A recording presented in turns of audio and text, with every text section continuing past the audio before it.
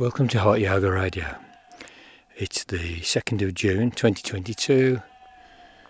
I'm taking my constitutional around the hill. Anna's not with me today, she's got things to do. Nevertheless, I'm going to see if I can do a podcast. And my subject today is the Jubilee, the Platinum Jubilee of Elizabeth Saxe-Coburg-Gotha, the Elizabeth II of the United Kingdom, Great Britain and Northern Ireland, constitutional monarch, unelected head of state, head of the established church, thanks to some nefarious goings on by Henry VIII, way back centuries ago, in his break away from the Roman Church and the power of the Roman Church.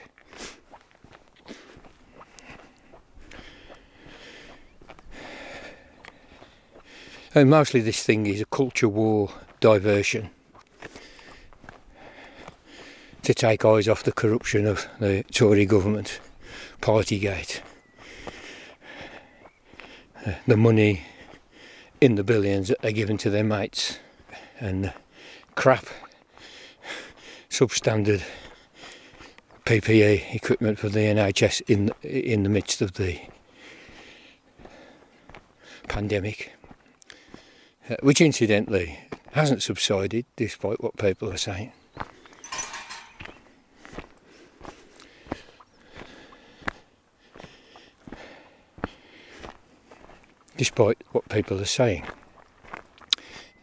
Now today it's Thursday, but it's what we call in the UK a bank holiday. That means everybody gets a day's holiday apart from essential workers. I dare say there'll be some police on duty and so forth, but basically businesses close and the workers get a day's paid holiday. And today and tomorrow are sort of one-off bank holidays to suit the occasion of the Jubilee. And it seems to me that is right. This really is a culture war diversion. And the purpose of very many culture wars is in fact to divert attention from pressing problems. And of course at this time, as well as the matters that I mentioned, because we have a massive cost of living crisis, inflation, the highest for decades, and supply chain problems that goes right the way across from foodstuffs to manufactured goods and so forth, and impending climate catastrophe, and in fact ecological catastrophe, I have to say, because it's not just climate, it's also soil and water and so forth. And we have this big razzmatazz around the fact that the monarch has reigned for 70 years. I'm old enough to remember the coronation of Queen Elizabeth II, and I do remember it quite vividly.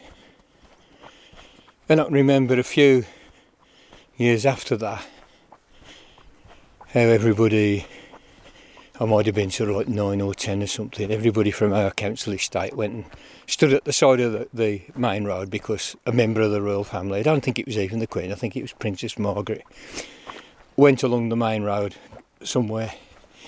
going somewhere in a limo, and everybody stood there and waved and shouted. And I also remember I think it was 1969 or thereabouts, give or take a year or two, when Prince Charles came to Wales. At that time I was living and working in a factory in Wales. Prince Charles came to be enthroned or invested as the Prince of Wales at Carnarvon Castle. And I fully expected the people not to turn out, but they did. They lined the roads in Carnarvon and into Carnarvon, cheering and flag waving. They really got kind of suckered by it. The fierce and independent Welsh of this part of Wales, North Wales. But they fell for it, they went for it, and that was greatly disappointing. Now, at that time I worked in a paint factory, and the paint factory, to do its little bit of utilising this circus for PR and advertising, some advertising, I would say free advertising, it wasn't free because they supplied hundreds of gallons of paint, so that all the houses on the route that Charles was going to take into Carnarvon would all be painted and have a nice fresh lick of paint, all bright colours. We supplied that for free. Meanwhile, we were working in the factory, clocking on. 2 minutes late, you lose a quarter, all that stuff. Absolutely pathetic wages. Just about stay alive on the wages. Horrible, dirty work, smelly. Played havoc with your health and your lungs with the fumes and so forth. But they saw fit to give hundreds of gallons of paint to celebrate a kind of imponderably rich and imponderably privileged and imponderably inbred Prince of Wales. So, obviously not everybody bought it. There was some nice satirical pop songs. I remember one in particular. It's called Carlo. And Carlo is Welsh for Charles. And but it's also a very popular name for a sheepdog. So there was a sort of a satirical song doing the rounds called Carlo. And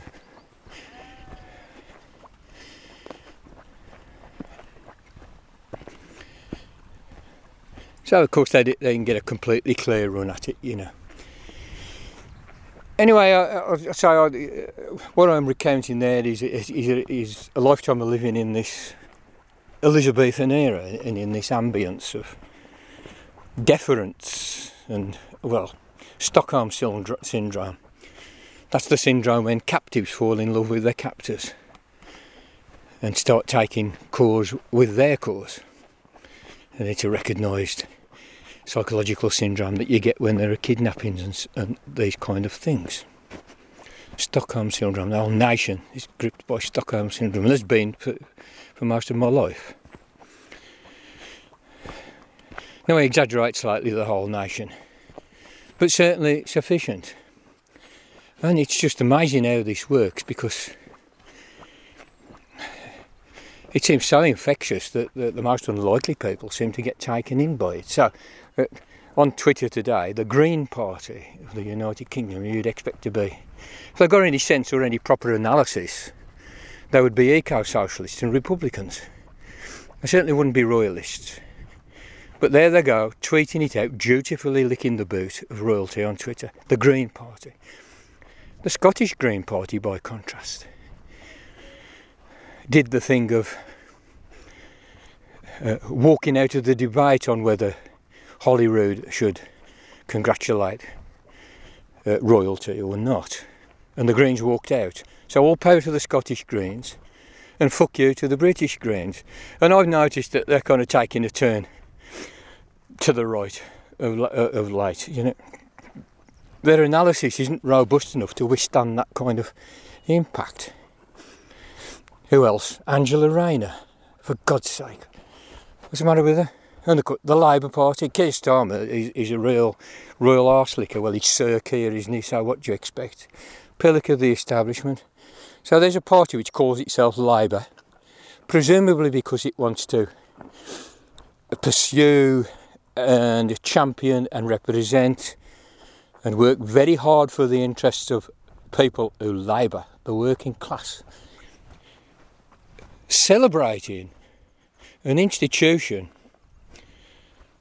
which declares, just by its very existence and its very nature, that worth and value as a person can be inherited. Because it is the head of state, the monarch, our ruler, and we are all technically, legally, subjects of that ruler, so that ruler can subject us and subjugate us, these are all the same word, as a matter of the Constitution. And we have somebody who's purporting to represent Labour speaking up for this abomination.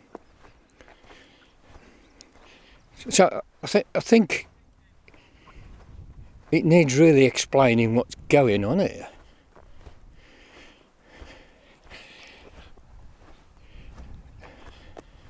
And what we've got is an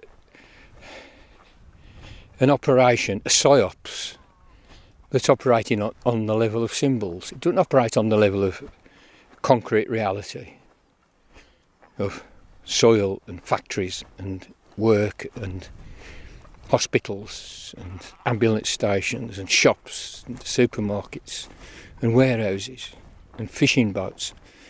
It operates on the level of the imaginary, symbolic.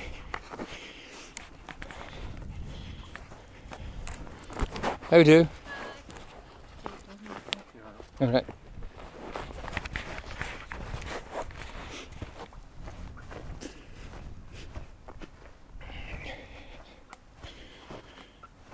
And I'm not trying to be Lacanian about this, I'm just using this term in this a very obvious and a very ordinary fashion, symbolic.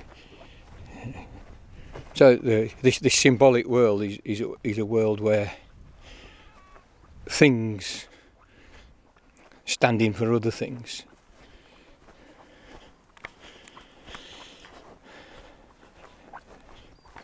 And where institutions and objects and artworks and tropes and stories and narratives do work on our psyches,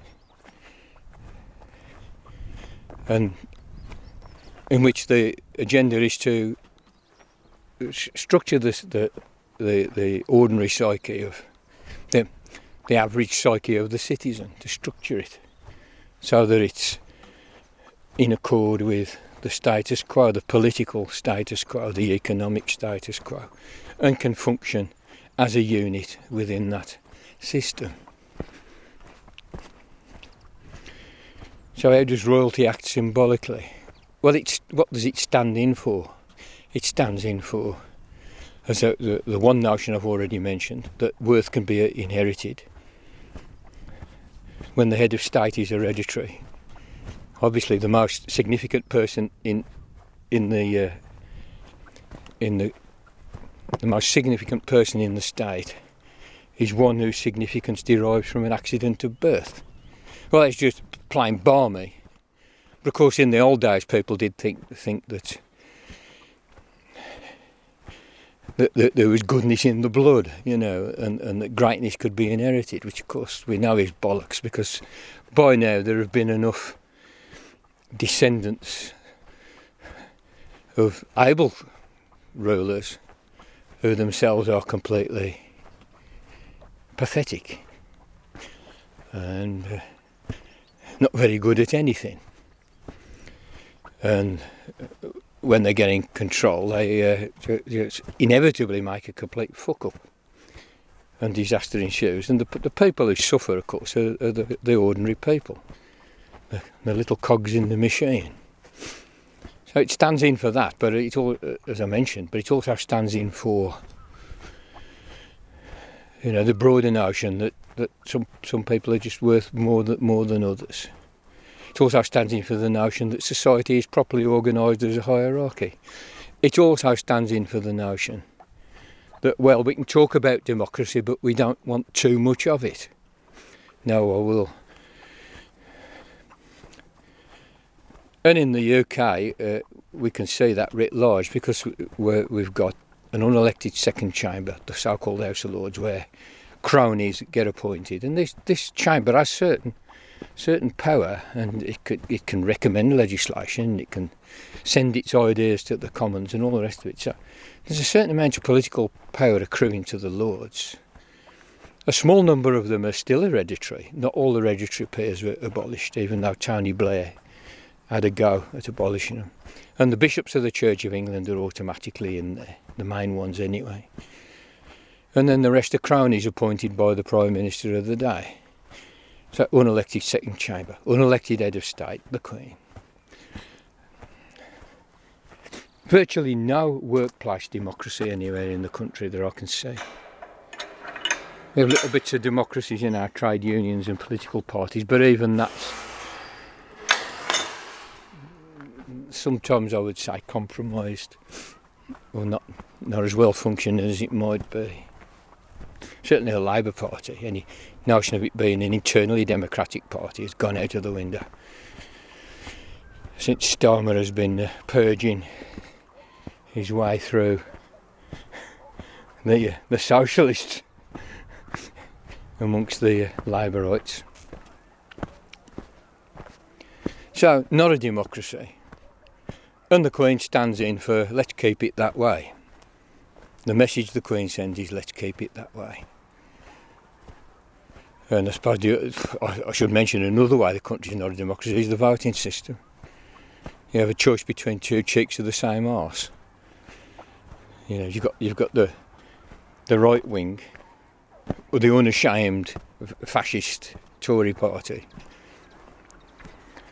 that by now has come out of the fascist closet. Now is just openly fucking fascist. And then the Labour Party that pretends that it isn't, but is basically in pretty well the same neck of the woods. And Starmer's fucking flag shagging and kissing the Queen's bottom is a pure and unequivocal proof of that interpretation.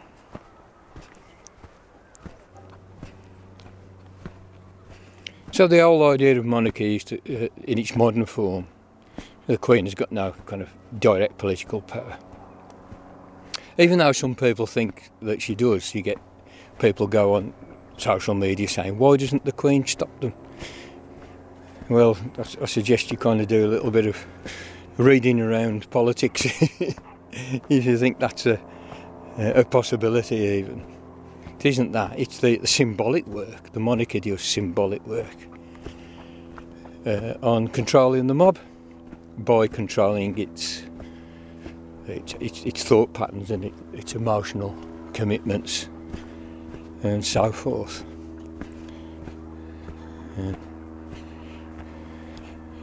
Even if not everybody buys it, it still functions. It functions as a nice divide and rule for the monarchy against the monarchy, for the Jubilee against the Jubilee.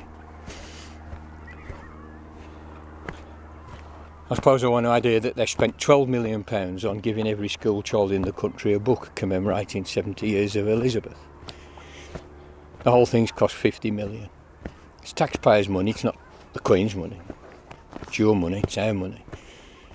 And the country is creaking under the weight of food banks. There's a food bank in every town. We haven't got a food bank here. China little town, got a food bank.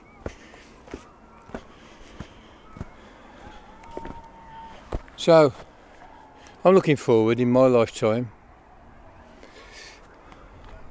to getting rid of the monarchy and having a constitutional settlement, a new settlement in the UK. And it seems to me it should go along the lines that have been followed in Chile. Now, Chile had a neoliberal constitution set up after the 73 coup, CIA-backed coup, which ended, despite the ministrations of Milton Friedman, which ended crashing the Chilean economy and resulted in a military dictatorship which disappeared thousands and thousands of people and tortured thousands of people. So recently the people of Chile were saying to themselves, well, we've got this constitution that's a part of that era and we've moved away from that now. We need a new constitution. And they voted for a new constitution, and in a referendum, because there was enough public pressure to get a referendum. And in the referendum, they also had to decide whether the constitution would be decided, worked upon, drafted by the current parliament, or by a People's Commission, and they voted for a People's Commission. And that is how we should do it. It shouldn't be decided by the civil service, the Tory party, the Labour Party, the House of Commons, the House of Lords, the clergy. It should be decided by people's forums elected in various parts of the country. And it needs to be done very carefully and over a period of time.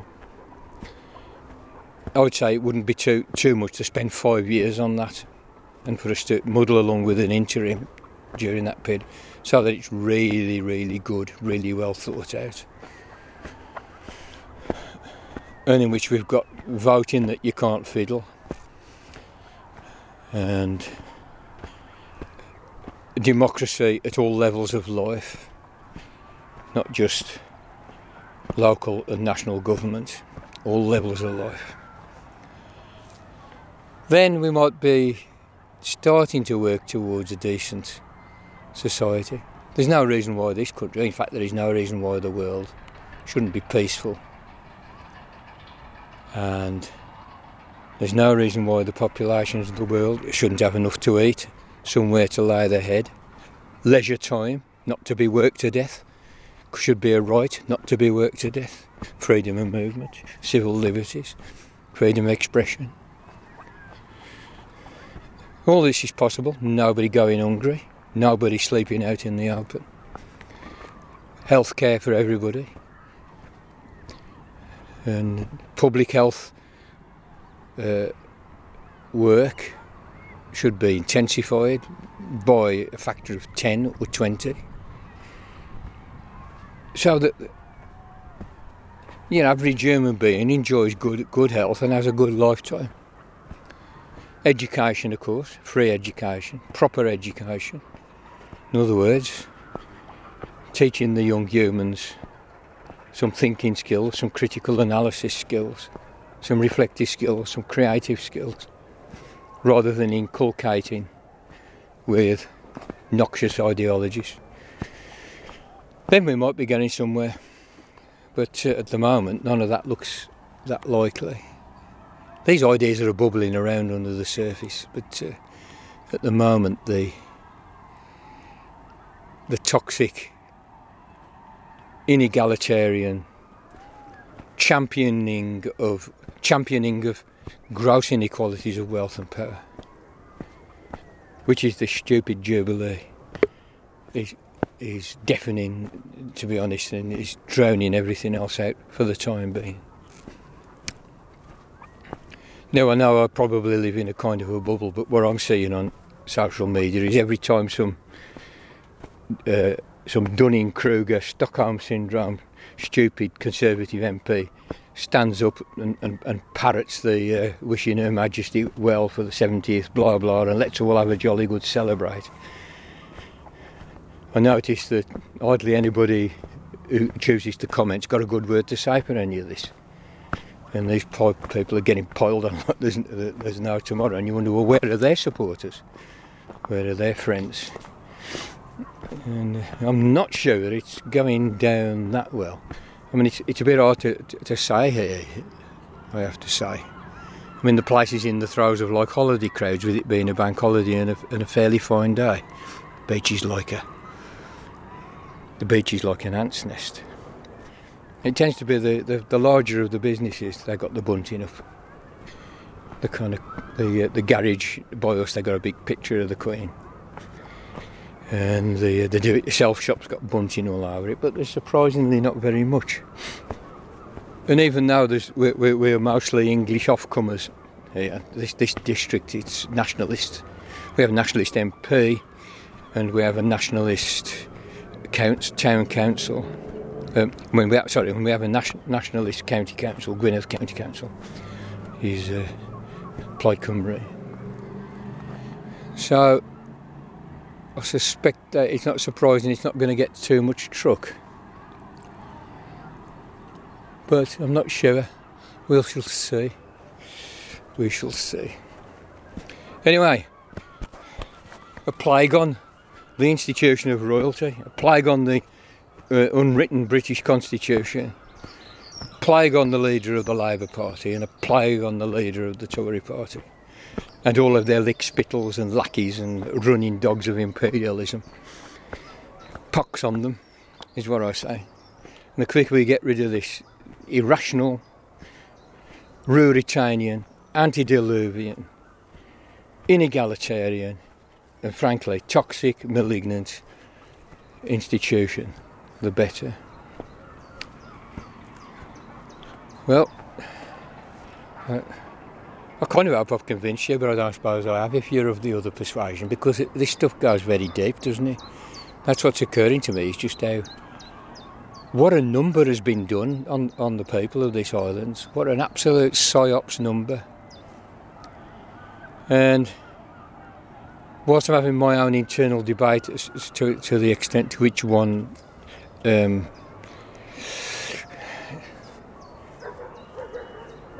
attempts to use Freud to try and understand these matters, these, just putting it crudely, these brainwashings, I think kind of thinking that we have to, because this stuff is being injected into the unconscious. How do you do? Right. You're not going uphill then? No, I've got to stop smoking.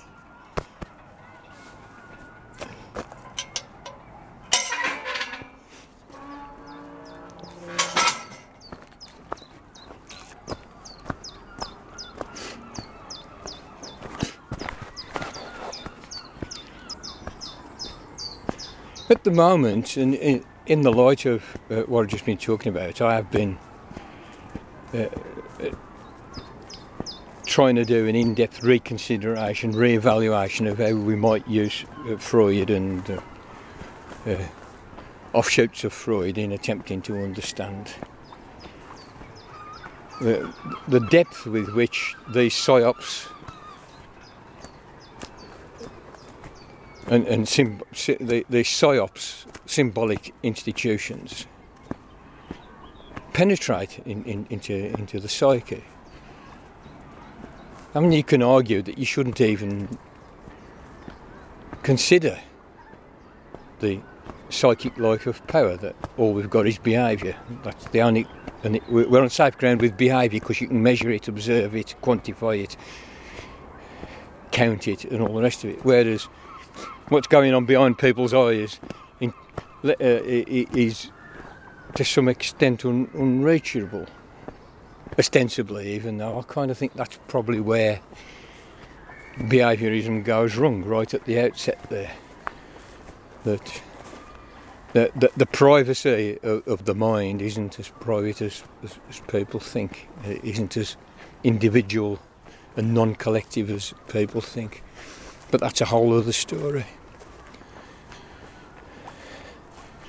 But nevertheless, you know, we are having to deal with all the difficulties of hermeneutics. Now, it seems to me that hermeneutics is indispensable, but at the same time, there's many problems, there are many objections which can be thrown just at the whole idea that we can get anything useful that way or anything dependable.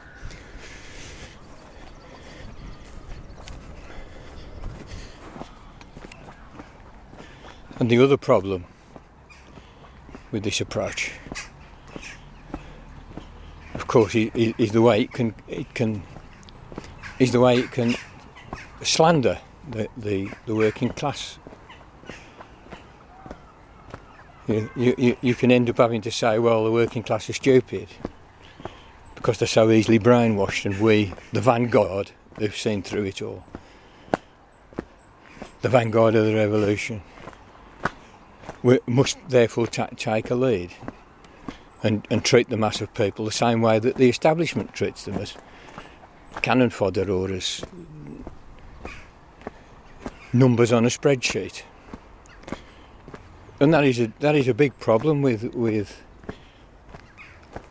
taking this tack. And you get commentators like Vivek Chiba, who makes a lot of this point. He thinks that in situations where the working class has the information, that it draws correct conclusions. In other words, everybody working in a factory, like a unionised factory, knows where his interest lies because it's obvious to him or her. just in virtue of the daily lived experience of working in the factory. That tells you where your interests lie, where the interests of the owners of the factory lie, and all the rest of it. It's kind of in front of you. You live it, you experience it. And that people aren't duped on that level. But when it comes to sort of, I don't know, more comprehensive analysis of the political situation, shall we say, they generally don't have access to information. And they're fed misinformation through the Daily Mail and the Sun and the Telegraph and all the rest of it, which are just basically propaganda sheets, which are not particularly concerned with telling the truth.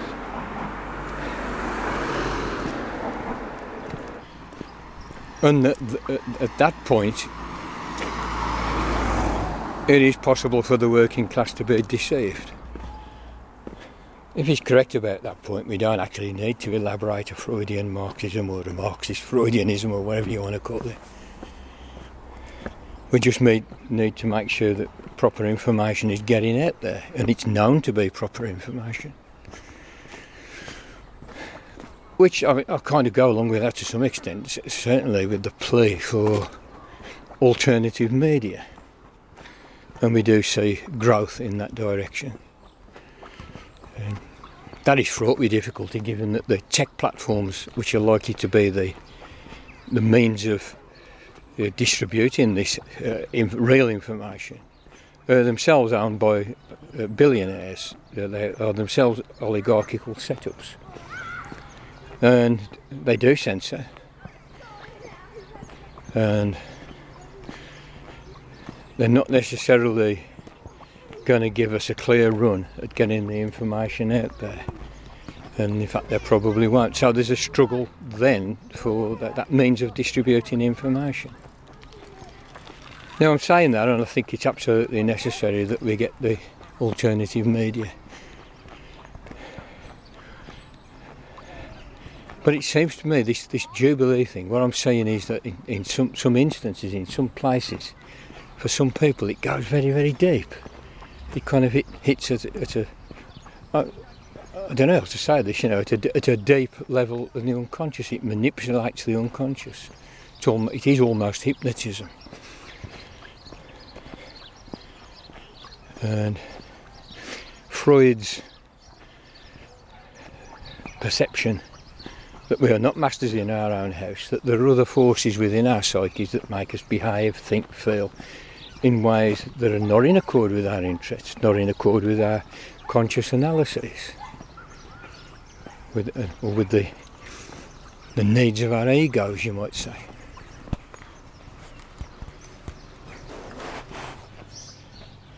Is an observation, an aperçu, that's pretty well undeniable.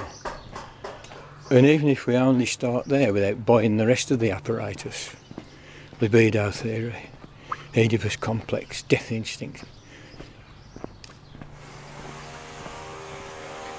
at least we can kind of start getting an understanding of how these manipulations work in that way, in terms of the psychic life of power, as Judith Butler put it. And that then you've got a chance of replacing it, because from where I'm standing, if this shit endures much longer, our species descends rapidly into extinction.